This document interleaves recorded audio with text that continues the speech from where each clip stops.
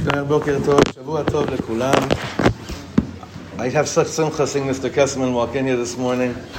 Great to be davening with you, mamish. Moshe too. So this week's halachot, Bezrat Hashem, we're going to be learning is a very fascinating subject, and it's going to bring up a lot of interesting questions, halachick shaylas regarding the status of Eretz Yisrael in places that they weren't commanded to settle in. For instance, do you duchen in Eilat? Do you keep 2 days of Yantiv in Eilat? This is a little bit of a different shayla. But different places that really, according to the ways that we were given over the gvulot of Eretz Yisrael, what we did with it is already a different story. But before we start learning all the halachot inside, we got to refresh ourselves with just a few psukim. Just a few psukim to kind of remember, bichlal, the whole story, what Hashem had in mind, and what kind of ended up happening back then, and where we're at today. So just a few psukim like this. Because we have, the shayla is the din of kibush, the din that we have of conquering, and the mitzvah of yishuva Eretz. We have to see where those two meet, and where perhaps maybe they don't meet, and what halachic ramifications those two inyanim have. So first of all, where does it start? It starts by Avram Avinu being told, Bayom ahu karat Hashem et Avram brit lemor, lezaracha natati ta'aretz azot. So where was Avram told? Mi nahar Mitzrayim ad nahar agadol nahar Prat. Where's Nahar Prat? Euphrates. Sorry, right. I'm just keeping this in mind for a second, okay? We're just kind of like, we're going to do some illustration for it for a minute. And then it says later in Sefer Shmot, we're going to see it later, V'shati et gvulcha mi Yam Suf vad Yam Plishtim. Okay, so where's that? Yam Suf ad Yam Plishtim. Yeah, we're more or less there today. Besides some Qassam rockets flying over the area, it's more or less, we have that covered, okay? Now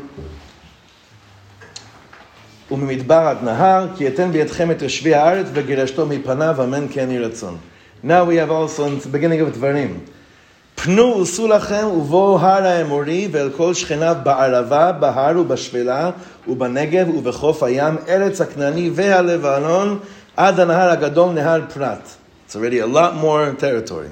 ראה נתתי לפניכם את הארץ, בואו ורשו את הארץ אשר נשבע אדוני לאבותיכם, לאברהם, ליצחק וליעקב, לתת להם ולזרעכם אחריהם.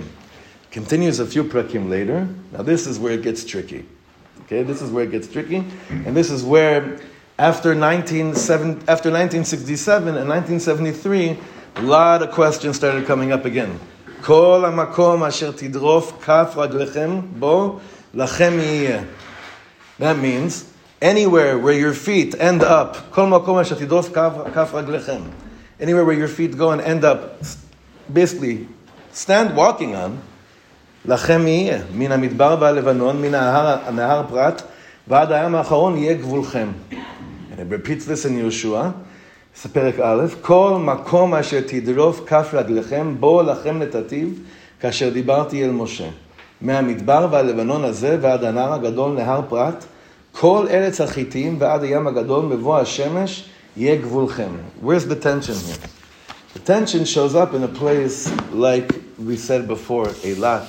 And the first real evacuation that happened by an Israeli government in the in the modern state, the real one, was of course Yamit. Now, what was so complicated about the Yamit? On a halachic status, what's so complicated about the Yamit?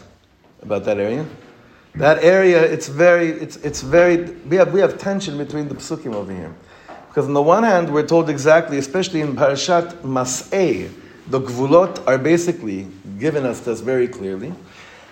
We come up with the Rishonim, they say basically the way we conquer Eretz Yisrael is based first and foremost the way that Moshe Rabbeinu gave it over, the end of Bamidbar. In Parashat Mas'eh, the Gvulot are very much, they're clearly described to us. And afterwards, everything else comes. So the question is, do you worry about conquering other areas, midin kibush and yishuva aretz, when the first place isn't fully conquered? So some would ask today, what's changed today? Is Yerushalayim fully conquered? So it's an illusion. It's ki'ilu and it's not. But these things we're going to see, these things play a role in the way that we understand halachot of places that either fall under the status of din kibush and din yishuv haaretz, or they wait until the first places that we were told in Parashat Nas'eh first have to be conquered. Is this a chronological inyan, or is it like, don't get your emotions get the best of you? This is really we see this a lot in halacha. So what we're going to be seeing the next few days is how these things play out, what needs to be conquered first.